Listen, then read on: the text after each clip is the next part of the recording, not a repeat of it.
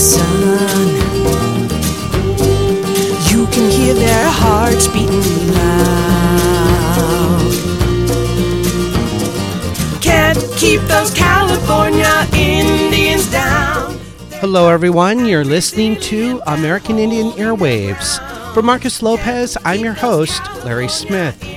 On today's program, Defending Mother Earth and Stopping the Mountain Valley Pipeline, a 303-mile natural gas pipeline spanning from West Virginia to Southern Virginia and possibly into North Carolina, into the heart of the Occaneechi Band of Saponi Nation. We'll speak with a longtime indigenous activist that has been at the forefront on trying to stop the Mountain Valley Pipeline.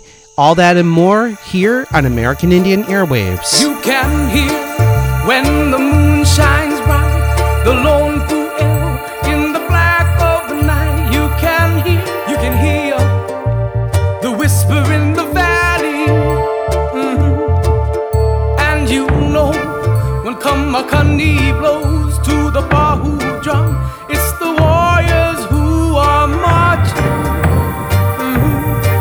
down the mountain,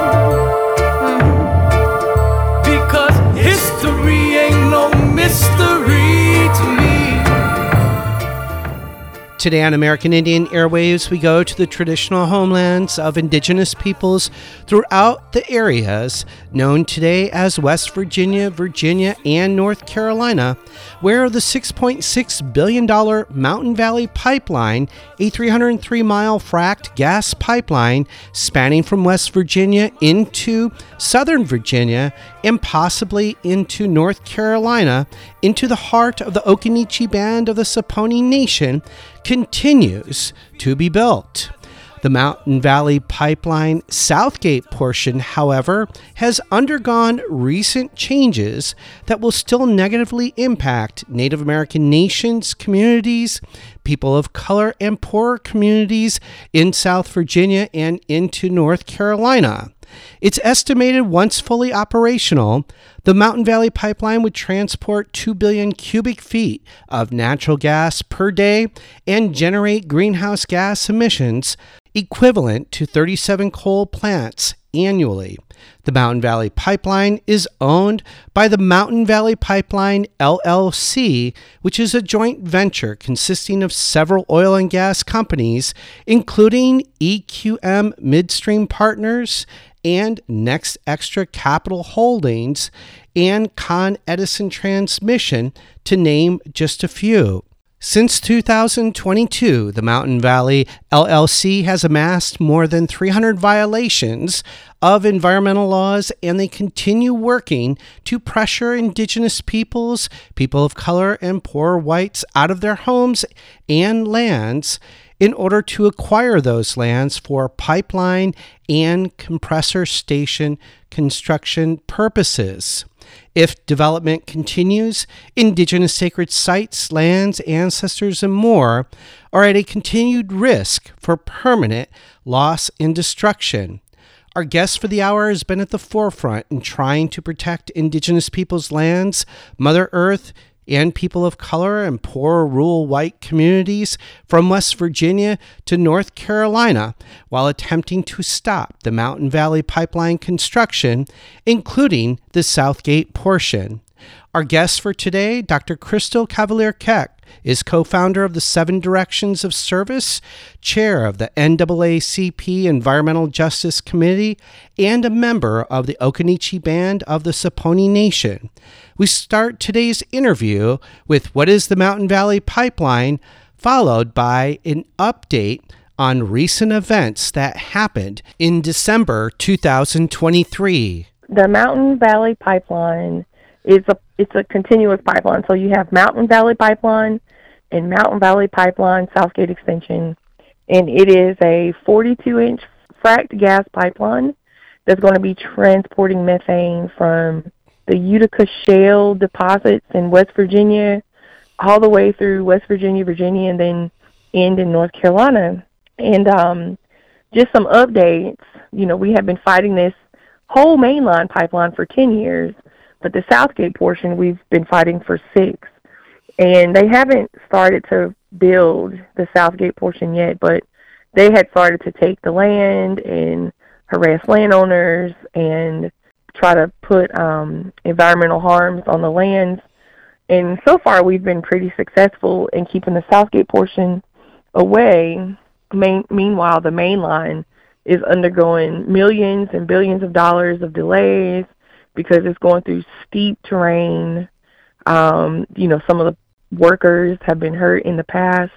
And they're going through a lot of our mountains and karst, which is like underground caverns that house the aquifers. So, I don't know if the listeners know what an aquifer is, but that's a underground water system that connects all the above ground lakes and rivers and ponds and streams to the ocean. But underground, there's the underground water connection system. And this pipeline is going to destroy all of that. And, we've been fighting it.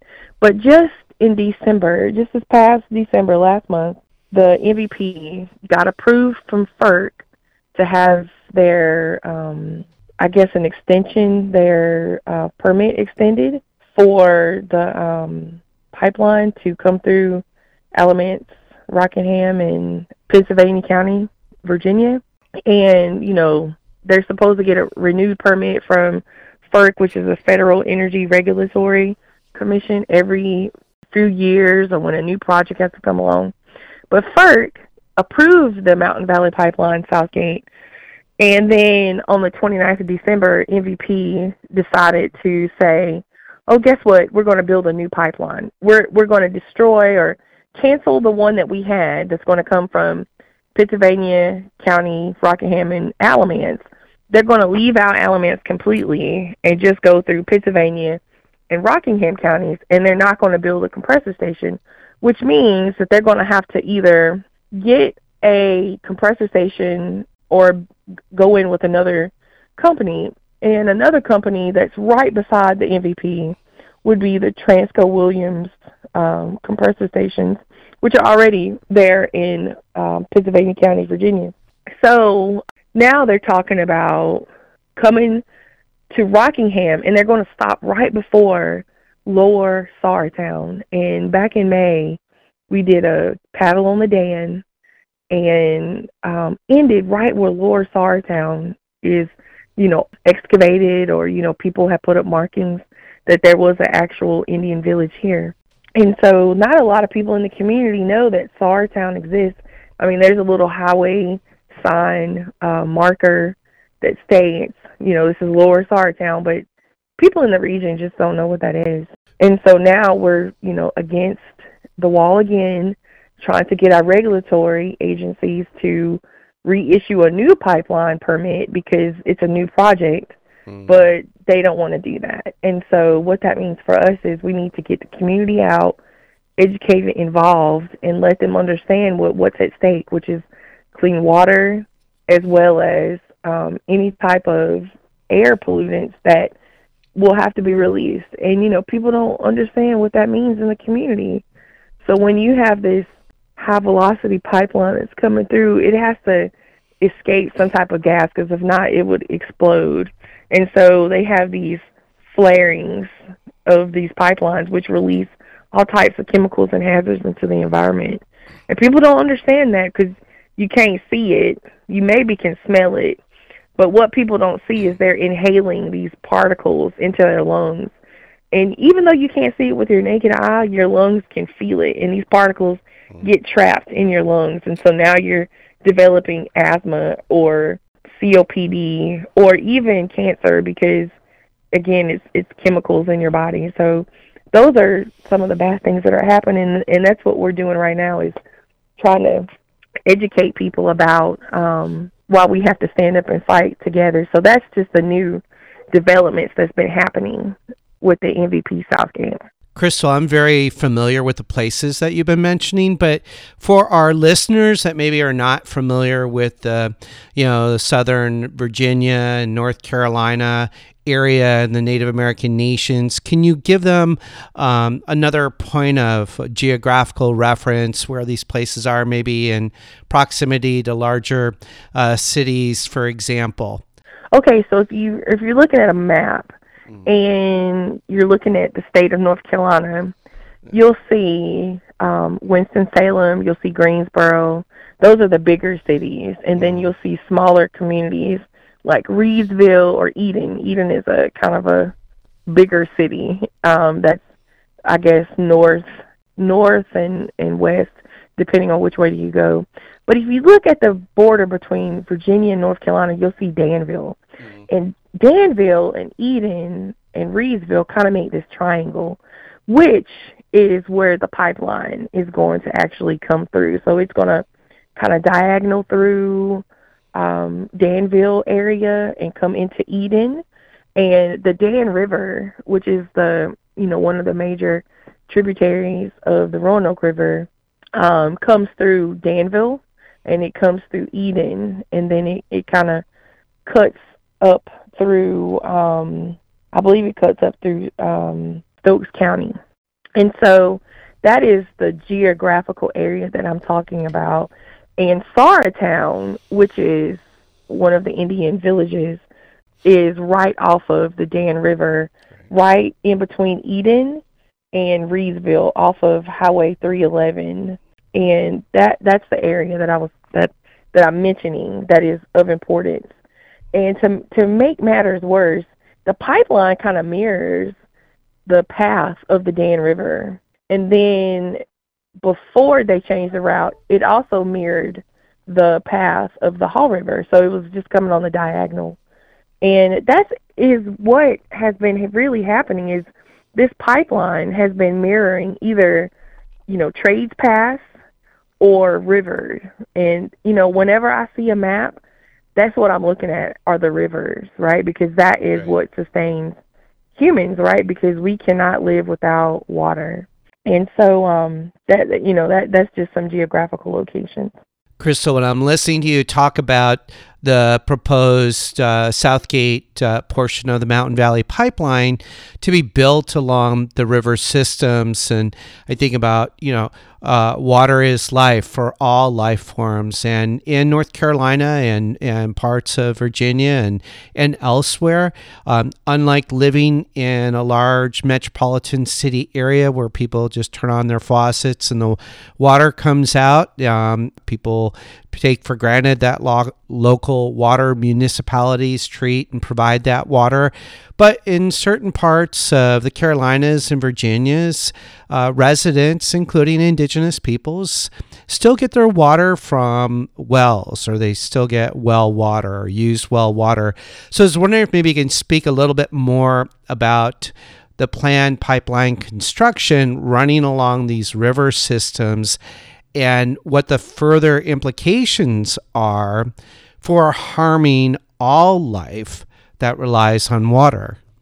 So how this pipeline, or any pipeline, messes with the risk of water is that, when we build things as humans, they're made out of like some type of man-made material, whether it's steel or plastic or, plastic coated with like epoxy. It's all chemicals, right? Mm-hmm. And anytime you have like unnatural things that are in the environment, those things kind of break down.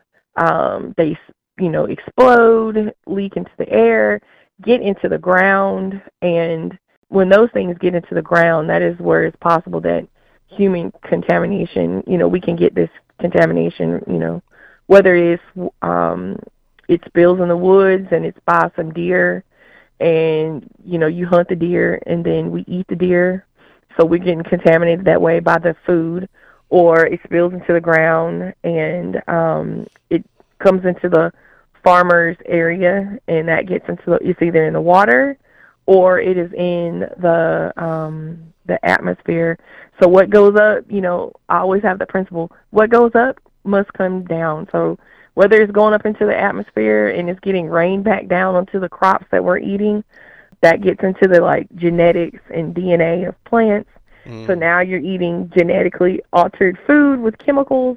And, over time you can take so much toxins, but after a while your body cannot fight those toxins off. And you're listening to American Indian Airwaves. We're speaking with Dr. Crystal Cavalier-Keck, co-founder of the Seven Directions of Service and a member of the Occaneechi Band of the Saponi Nation. We're speaking on the construction of the 303-mile Mountain Valley Pipeline and the Southgate portion of the pipeline that, if constructed, will run from South Virginia to North Carolina into the heart of the Occaneechi Band of the Saponi Nation, destroying Mother Earth and sacred sites along the way. And now back to the interview. So we're getting this, everywhere possible you can think, whether we're breathing it in, whether we're eating it, whether we're drinking it, whether we're bathing in it. And again, on private wells, like private well water, you may think you have the cleanest water, but water reaches every facet of life. So it will touch every water source that's underground or somehow getting into your system. And I'm talking about your housing system. So whether it's in your private well, and the only way you can get rid of like chemicals in your water, such as like hormones or PFAS, which is, another chemical compound made by Scotch Guard or things that make it waterproof, or 1,4-dioxane, which is another big word, which is a byproduct of some type of chemical. You have to have a reverse osmosis filter, and those filters cost, anywhere from, $5,000 to $10,000. And in this day and age where people are working 3 and 4 jobs, that is a luxury that people can't afford. So again, they have to go, if their water is contaminated, they have to get bottled water. Well, just think about this. This bottled water has been sitting in plastic, right? Plastic is porous. So it could be sitting in a tractor trailer and it gets so hot. So now you got all these plastic chemicals being released into your water. And then, sometimes it could be like, below freezing. So then your water freezes. So now you're having this rapid, shift in temperatures because, again, you don't know what the condition of this water has been in. So now you have all of these chemicals in your body. And people don't think about that, right? Like they think they're safe when you're in your home. Like I know I have this false sense of security that when I'm in my home, this is my safe place, right? I'm safe because I'm turning on my water, and since it's in my house, I'm safe, Or I'm cooking in my kitchen, I'm safe. But that's a false sense of security. And our society has let us get this way. Our politicians have let this happen because they are not doing much to regulate the water. They're not doing much to, have these filter systems on these waste treatment facilities or water plants to help give us clean water. To tell you the truth, when we moved and I found out that we were moving to a city, I started to look up like what goes on in wastewater treatment facilities, and I had our water tested, and I found out that our water was 3 times the level of what was supposed to be in your water, chlorine. We had 3 times the level. We had PFAS in our water. We had 1,4-dioxane, and also we had like iron. All of these chemicals in our water that we would never know because it's odorless, tasteless. And I thought I was doing really good by getting a refrigerator that had a filter in it that just only filters out for the taste. It just filters out the chlorine. It doesn't filter out chemicals. And I'm thinking, I'm spending all this money on a smart refrigerator and it's going to filter my water. No, it just made my water colder and odorless. So I'm not smelling the chlorine. And so we got this system put on because just imagine you're taking a bath or you're taking a shower. Your skin is the largest organ, and you are breathing it. I mean, you're bathing in this stuff, so you're putting all this stuff in your pores. And no wonder people are coming up with sick, and it's more cancer in the world because we're not thinking smart. We're not thinking like trying to survive as a human race. We're thinking individualistic because we're only worried about ourselves. We're only thinking about what's happening in our 4 walls. We're not thinking about our neighbors. And again, we're not thinking about the nature, right? Like, what is it doing to the animals and to the rocks and to the plants? All of these relatives that have spirits, what is that doing to that community? Because we're only worried about self. And again, we have gotten so far away from our original instructions from the Creator, our natural law of how to be and a way of being, that we're literally self-destructing. And I mean, that's just crazy. What you think? No, I thank you for that. I appreciate that, and certainly agree with you. When we talk about the Mountain Valley Pipeline, it's a joint venture between a handful of companies, but these companies that own MVP LLC have their own legacy operations that have caused adverse harm to the environment, to indigenous peoples' lands. And so one of the companies' pipelines, in Pennsylvania actually blew up back in 2022, where a couple and child suffered burns, right? And people barely escape with their lives. And just on a settler colonial level within the politically defined borders of the United States, the agency, the U.S. Pipeline and Hazardous Materials Safety Administration, back in 2022, had reported 265 what they call quote unquote significant incidents, which is the same amount that was recorded back in 2010 in San Bruno, California. The pipeline caught fire and it was a major disaster out here. So your thoughts and comments about who are some of the companies and their legacy of operations throughout the regions in relationship to the struggle to stop the Mountain Valley Pipeline. So you're saying who are some? So I will go ahead and tell you that Dominion and Duke Energy, they have totally bought into this pipeline. Those are some of the monopolies, right, that are around because they're the only electric energy providers in the community. I mean, there might be a few small ones, but Duke and Dominion are the main ones. And they're actually some of the main ones that are purchasers of this fracked gas. And these little projects that are happening around the community, they may seem unconnected, but nobody is looking at the bigger picture, such as in Person County, there is a Duke Energy power plant, right? And I believe it's coal-fired. Well, a few years ago, Duke Energy said, we want to switch to natural gas. And I just was like, let me just tuck that piece of knowledge in the back of my head. And 6 months ago, the county commissioners of Person County approved, after overwhelming majority of the community came out and said, we do not want a Duke liquid natural gas facility in our community. It's in the little community called Bahama, which is outside of Durham and Roxborough. Those are the two big cities. And the county commissioners approved it. And now would you just imagine that the pipeline MVP has gone into, an agreement with Duke Energy to provide gas to those facilities. So they have made these plans, years ago, but now it's coming out. And, some of our utility commissioners knew that. Some of our politicians knew that. And they were not warning the public because all in all, it is talking about what's the bottom dollar, right? What is going to line my pocket? And that's what we're seeing now is this corporate greed and corporate greed for politicians being like, this is what I need. And so, I mean, just horrible.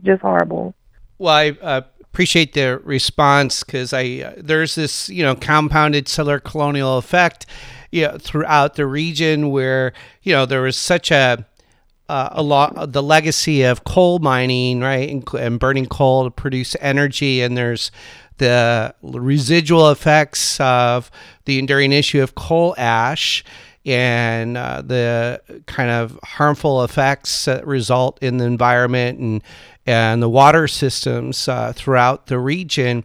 And then, as you're saying in 2010, right, there's kind of this ideological shift from coal to natural gas, which is what we've been talking about in the context of the Mountain Valley Pipeline.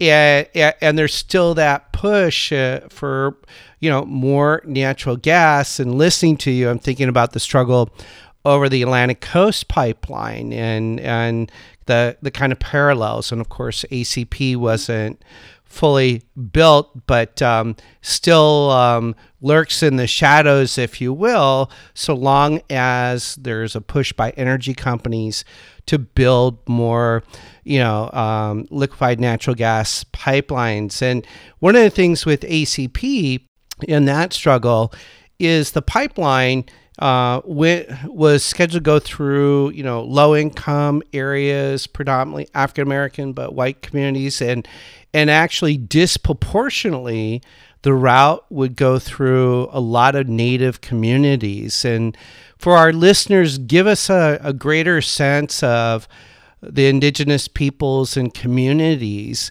that have been or will be or are being impacted by the pre-existing construction of the MVP, but also the planned remaining route of the MVP if built. So yes, this pipeline is coming through a lot of low economic white communities, a lot of black communities, and a lot of indigenous communities, because this is, where our people have resided has been the effects of colonization. So just imagine, 1607 when the first colonizers came here, and they came to Jamestown, and then there was this westward push of our people to keep further going, I guess, westward, right? And our people just settled where they settled, whether they were forced on the Trail of Tears or whether they settled in the community and they blended into the community.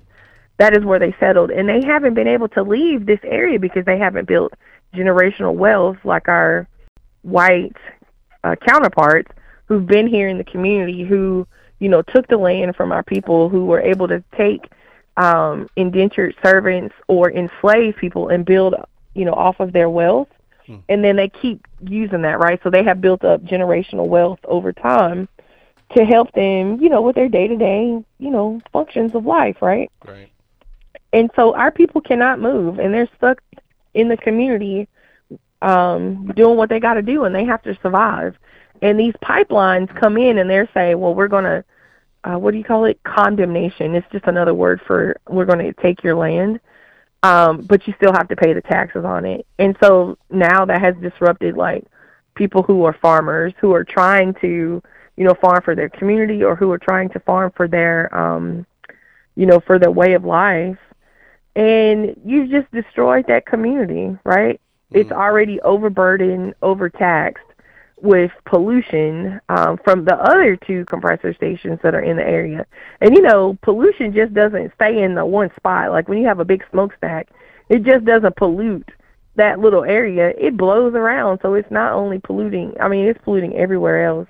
And so, people can't move, and they keep bringing these things into the communities because they know these communities are, they're afraid to speak up and speak out because they're being conditioned to not say a word. And I really hate it to say this, but I've seen this in some of our communities in North Carolina. They really like to live that proximity to whiteness, which, some people are going to be like, ooh, that's too rough. But they've gotten comfortable, right? Because the colonizers have given us just enough to be comfortable, right? Whether we have nice cars or we're living in these nice subdivisions, well, we have this air of we're equal, but not really. Because when it comes down to it, they're still doing harms to our community. And because you have been able to rise up out of that hard work that your grandparents did and you left the community, you still have family members who are still there who can't leave the community, and you're doing that harm to those people in the community, right, who can't leave. And sometimes I really say that our educated brothers and sisters have forgotten where they've come from. And even though that they're doing good things in the community, like in the world, what are they giving back to their community at home? And that's the one thing that I have brought, right? Since I moved home and saw how economically hard it has been for the people who haven't left. And you're listening to American Indian Airwaves. We're speaking with Dr. Crystal Cavalier-Keck, co-founder of the Seven Directions of Service and a member of the Occaneechi Band of the Saponi Nation. We're speaking on the construction of the 303-mile Mountain Valley Pipeline and the Southgate portion of the pipeline that, if constructed, will run from South Virginia to North Carolina into the heart of the Occaneechi Band of the Saponi Nation, destroying Mother Earth and sacred sites along the way. And now back to the interview. I've tried to, instill things in the community, like bringing back food, right? Like we plant the crops and the gardens, and we ask people, if you're hungry, you can come and pick this. And we just ask for you to volunteer your time to help replant or harvest, right? Like, your time is valuable.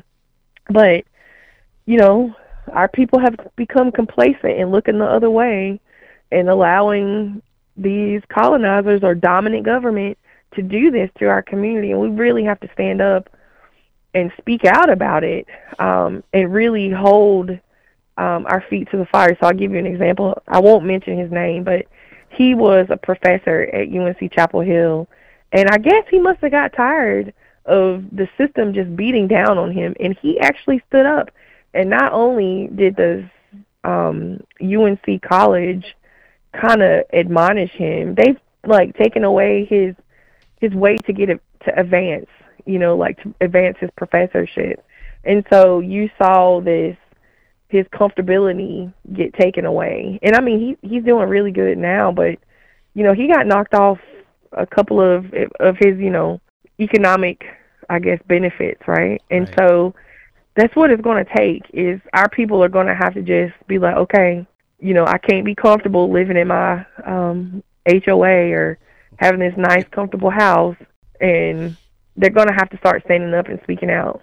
Well, you're speaking to the notion of sacrifice, and if you have, shall we say, navigated or made your way through settler colonial society and I don't want to say reap the benefits, but have clawed your way into the kind of material, economic, political conditions of the settler colonial society that gives you privilege over your own community members, that the sacrifice is challenging that, and enduring the risk of possibly losing it, because as what I'm hearing from you is that people that live in their communities that never left, that is, those are their daily lived experiences they endure. They're the ones that go out, hunt, farm, that have the relationships, with the plants, the animals, and the water systems, and, the coal industry and the natural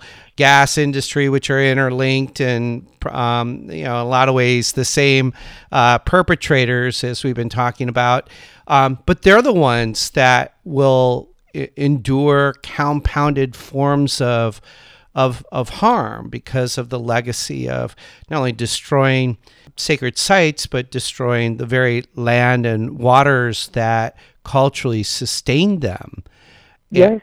And so with the Mountain Valley Pipeline, then, you mentioned FERC earlier, and FERC has a pretty nefarious history. And I know, like with the Atlantic Coast Pipeline, just as a comparison, they were pretty much backed Dominion and Duke joint venture, right, for the ACP, and FERC was pretty compliant in working with the companies, and they were very resistant and adamant to the idea of tribal consultation or free prior informed consent. Not that FERC should be the agency to implement that, but I was wondering, maybe talk a little bit about these major players and the idea of free prior informed consent. What does that look like in the struggle to stop the Mountain Valley Pipeline? So the struggle looks like educating our communities, right? I will say that there were two tribes in the path of the pipeline. Actually, they weren't. One tribe was in the path of the pipeline. One tribe was not. They just asserted their sovereignty, and they actually took the payout from the MVP. Now, I don't know if they got the $1 million payout, but there was contracts that were signed that allowed them to get the payouts, and they were represented by a law firm who says that they do things in the best interest of indigenous people. However, to me, they just ambulance chase folks to get the money, and then these lawyers end up taking a percentage of that money. But what we have to do is we have to educate the community, right? We really have to get back to our values, instilling confidence in our community, and really addressing the issues that are happening in our community. And whether you're rich or poor, you can become rich in other ways, like rich in your community. You are rich in your culture. You're rich in your heritage. And we really have to build that self-confidence back up that has been destroyed for the last 530 years. And when we start doing that and we start building our communities up and stop living in this, me, self world, and we start thinking about other things that's in relationship with us, that's when we're going to be able to stop these corporations like MVP. Because when some harm is coming to our community and we're able to stand up and fight together as a community, we can join other communities like the African American communities or the low economic white communities and be like, we're standing here in solidarity because we don't want this to happen to you either, whether it's a highway coming through your sacred site or a medical waste facility where they burn medical waste in your community, or a landfill, or any type of those environmental harms that's coming into the community. We will have the keys and the tools to help us do that. And, trying to tie in all of these things. That's why I was in Arizona, was to learn tools to try to help indigenous communities rebuild their nations in a good way, not in a dominant, colonized, mirrored version of our government type of way. So when you're talking about allyship or trying to cultivate allyship, not accomplices, and not having to cater to settler colonial fragility, but actually developing multicultural coalition forces to stop the Mountain Valley Pipeline. The Mountain Valley Pipeline LLC in September of last year, 2023, filed a lawsuit against more than 40 individuals, a couple organizations, right? Appalachians Against Pipelines and Rising Tide North America, attempting to seek $4 million, right, in damages, excuse me. And this lawsuit is a strategic lawsuit against public participation, also known by its acronym SLAP, right? And SLAP lawsuits are commonly used by corporations, sometimes the state, to really censor and stifle people and organizations' free speech, but also to financially break them, which, forces people and organizations, right, into economic struggle and being preoccupied with that, as opposed to stopping, as in this case, the construction of the Mountain Valley Pipeline. Your thoughts on that?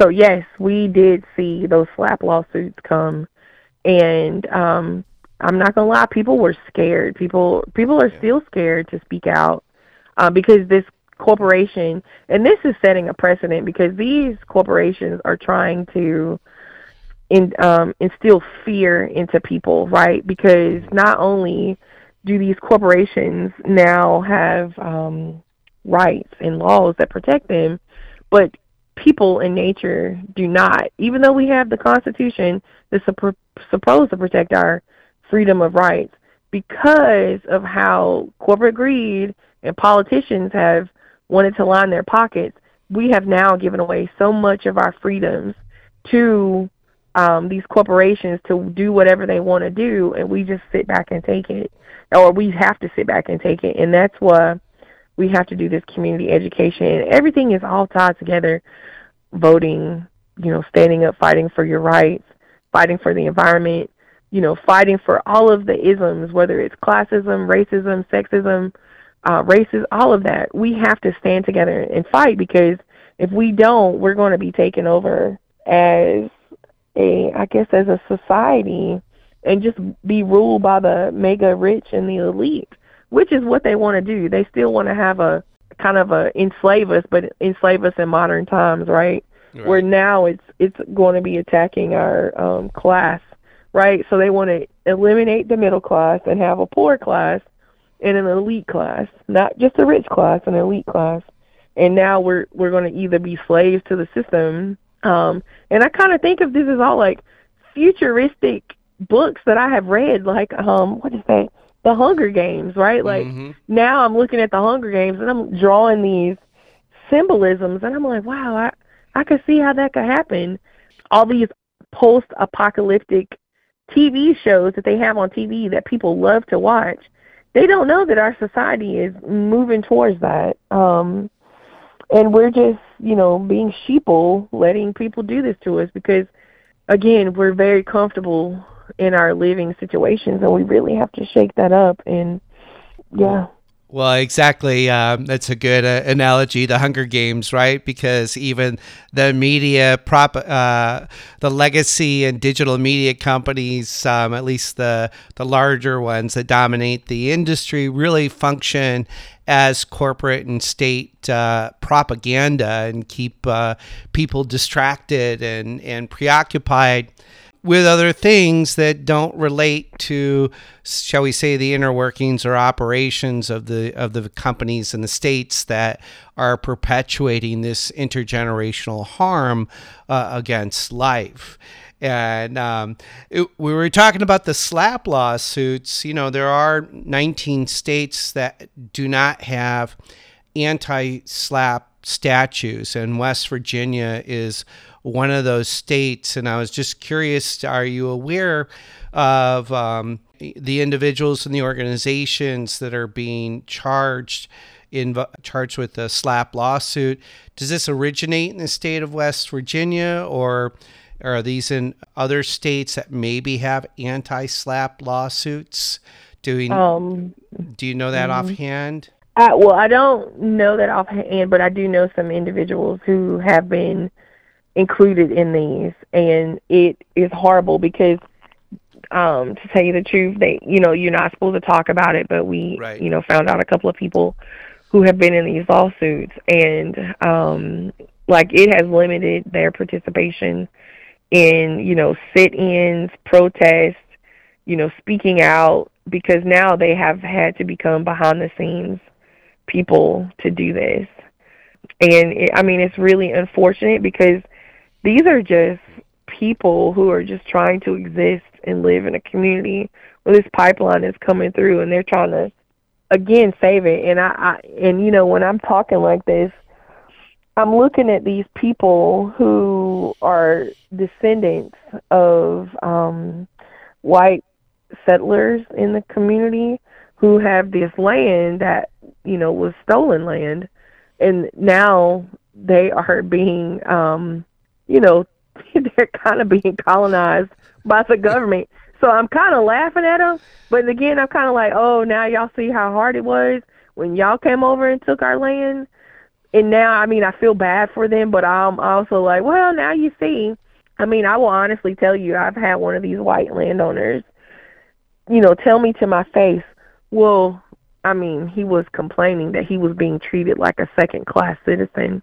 And I was just like, that's kind of ironic, don't you think? Like, y'all still treat our people like we're second-class citizens. Like, you treat indigenous people like we're nothing. But here you are making this statement like you're being treated like second-class citizens. Do you find the irony in that? While you're still perpetrating a little bit of hatred towards indigenous people.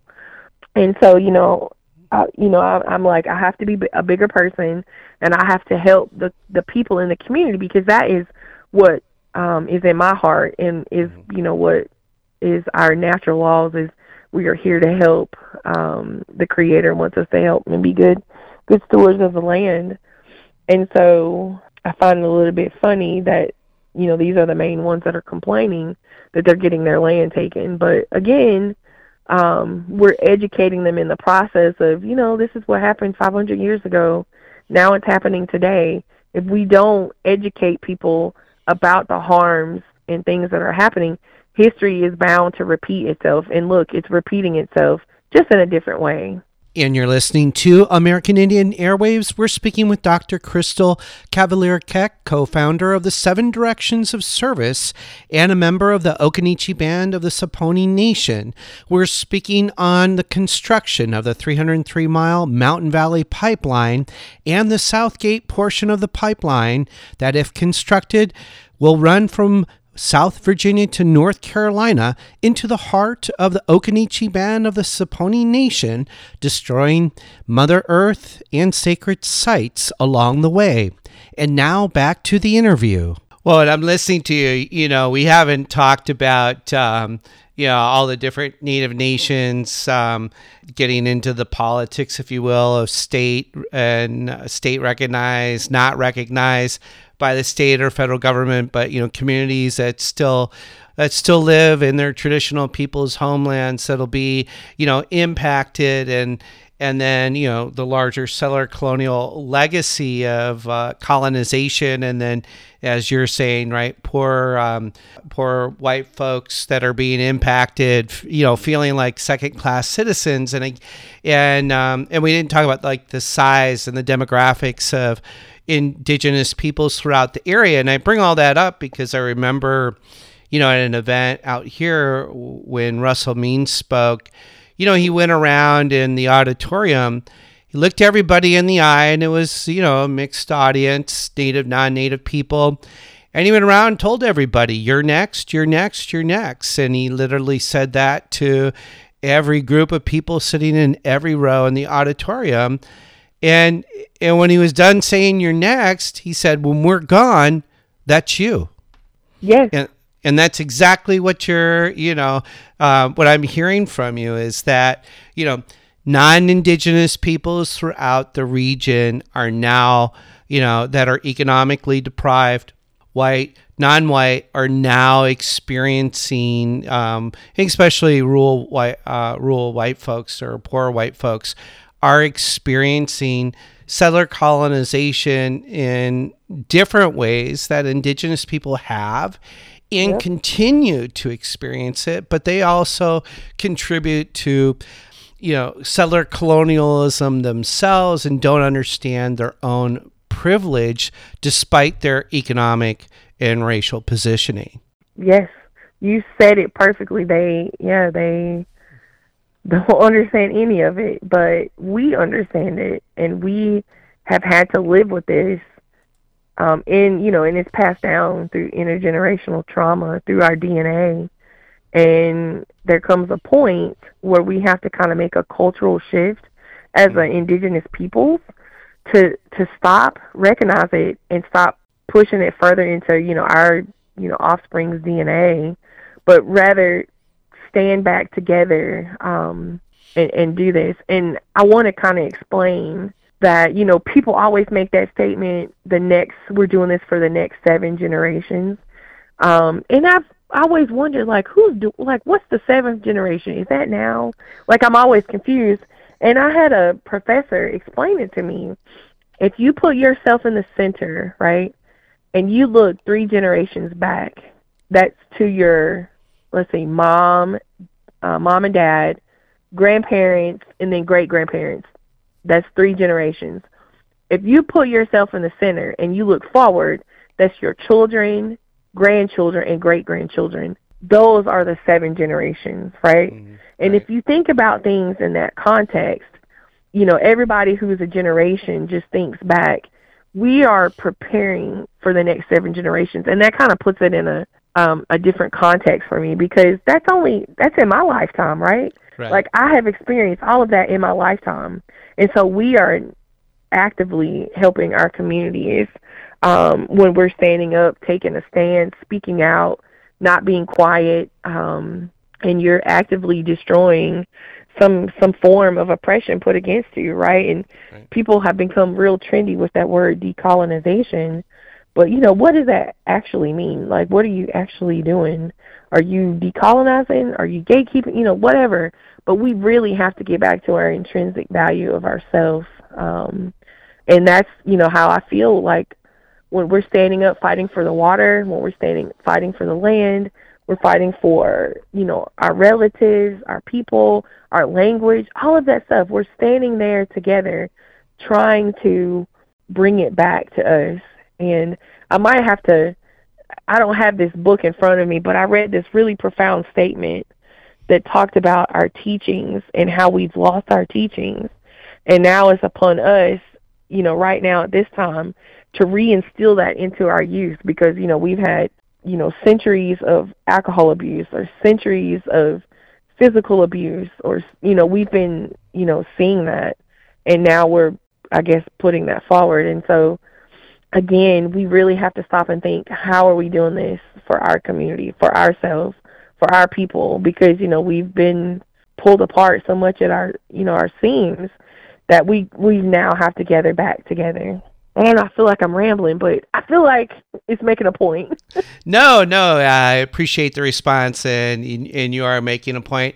It's important, and it's good to hear different Indigenous peoples, explain it, because oftentimes for people that listen to the show that are longtime listeners, right, there's a reaffirmation and support of different Indigenous peoples and different struggles, right, saying the same or similar things, but in their own words, through their own lived experiences, through their own cultural lenses and their own cultural teachings. So, and that's why, we like to talk to Indigenous peoples that do, this front lines or grassroots work, and longtime listeners can hear those parallels and the struggles, against forms of settler colonial violence. And so I appreciate that. I know we're almost out of time, and I wanted to give our listeners a sense of what they can do to help,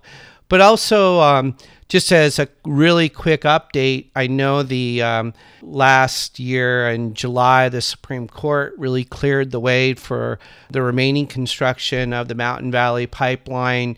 There was the political deal, right, with Joe Manchin agreeing to support the Biden administration's IRA package. And maybe you could just summarize that for our listeners, or the Fiscal Responsibility Act, maybe summarize that for our listeners. And then what can listeners do to help stop the remaining plans to build the Mountain Valley Pipeline? Right.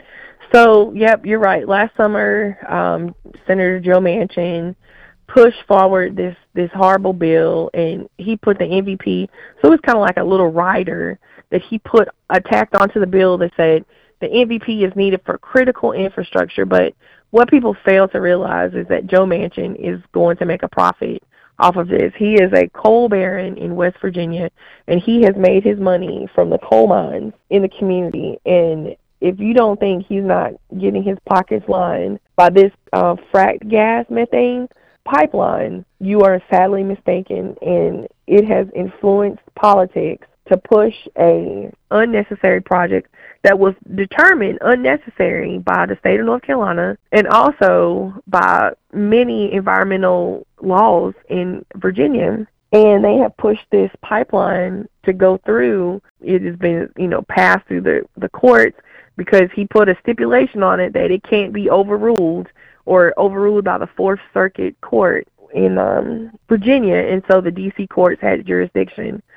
So, full steam ahead with the pipeline, and anybody that gets in its way will either get arrested or rolled up. But what we can do is we can continue to use our environmental laws to make this a pipeline to nowhere, especially in North Carolina, because what they are relying on is people not understanding and not responding, because there always has to be a public comment period about what is happening in North Carolina. So if a pipeline is coming through, they have to have at least a 30-day public comment period.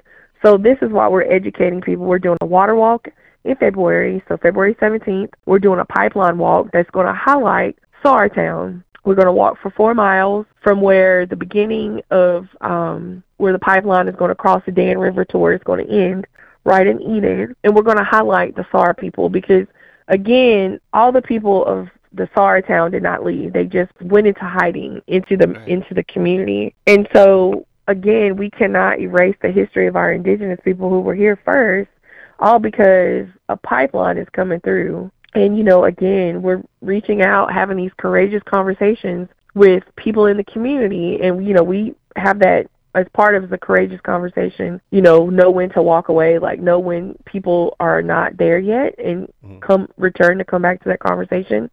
So we have those, rules that we abide by and just let people come when they feel that they're ready. But we keep talking to them about, like, this is not the way to be. Like, again, if you're only worried about yourself, worry about your water. Worry about, cancers or diseases that may harm you later in life. And you can stop that right now. And so that's what we're doing, whether it's cultural education that we're teaching or scientific education or even environmental education, we're teaching that. And what people can do is just become actively aware. Like, you don't have to live in North Carolina to make a comment at one of the public comment hearings. They usually have them online. Or, you can visit our website, 7directionsofservice.com, to see what is really happening and how you can become involved so far away, or if you want to make that trek out here to North Carolina. So those are some ways that people can become involved and become aware and just know what's really happening. The moment of silence is over.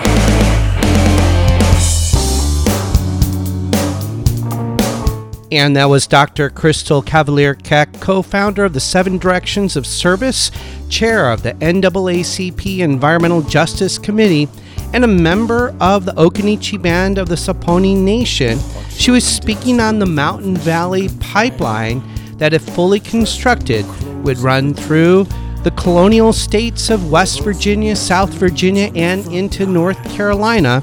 If fully constructed, would result in further environmental damage and the desecration and destruction of sacred sites and more. That concludes our show for today here on American Indian Airwaves. A special thank you to our guest for the hour, Dr. Crystal Cavalier-Keck. A special thank you to our musical guests, Aragon Star, Kupa Aina, and the band Blackfire. American Indian Airwaves is mixed and mastered in the studios of Burnt Swamp Studios in Signal Hill, California. For Marcus Lopez, I've been your host for the hour, Larry Smith. Until next time. And the blood never comes clean from the guilty minds, nor the hands that hold the chain.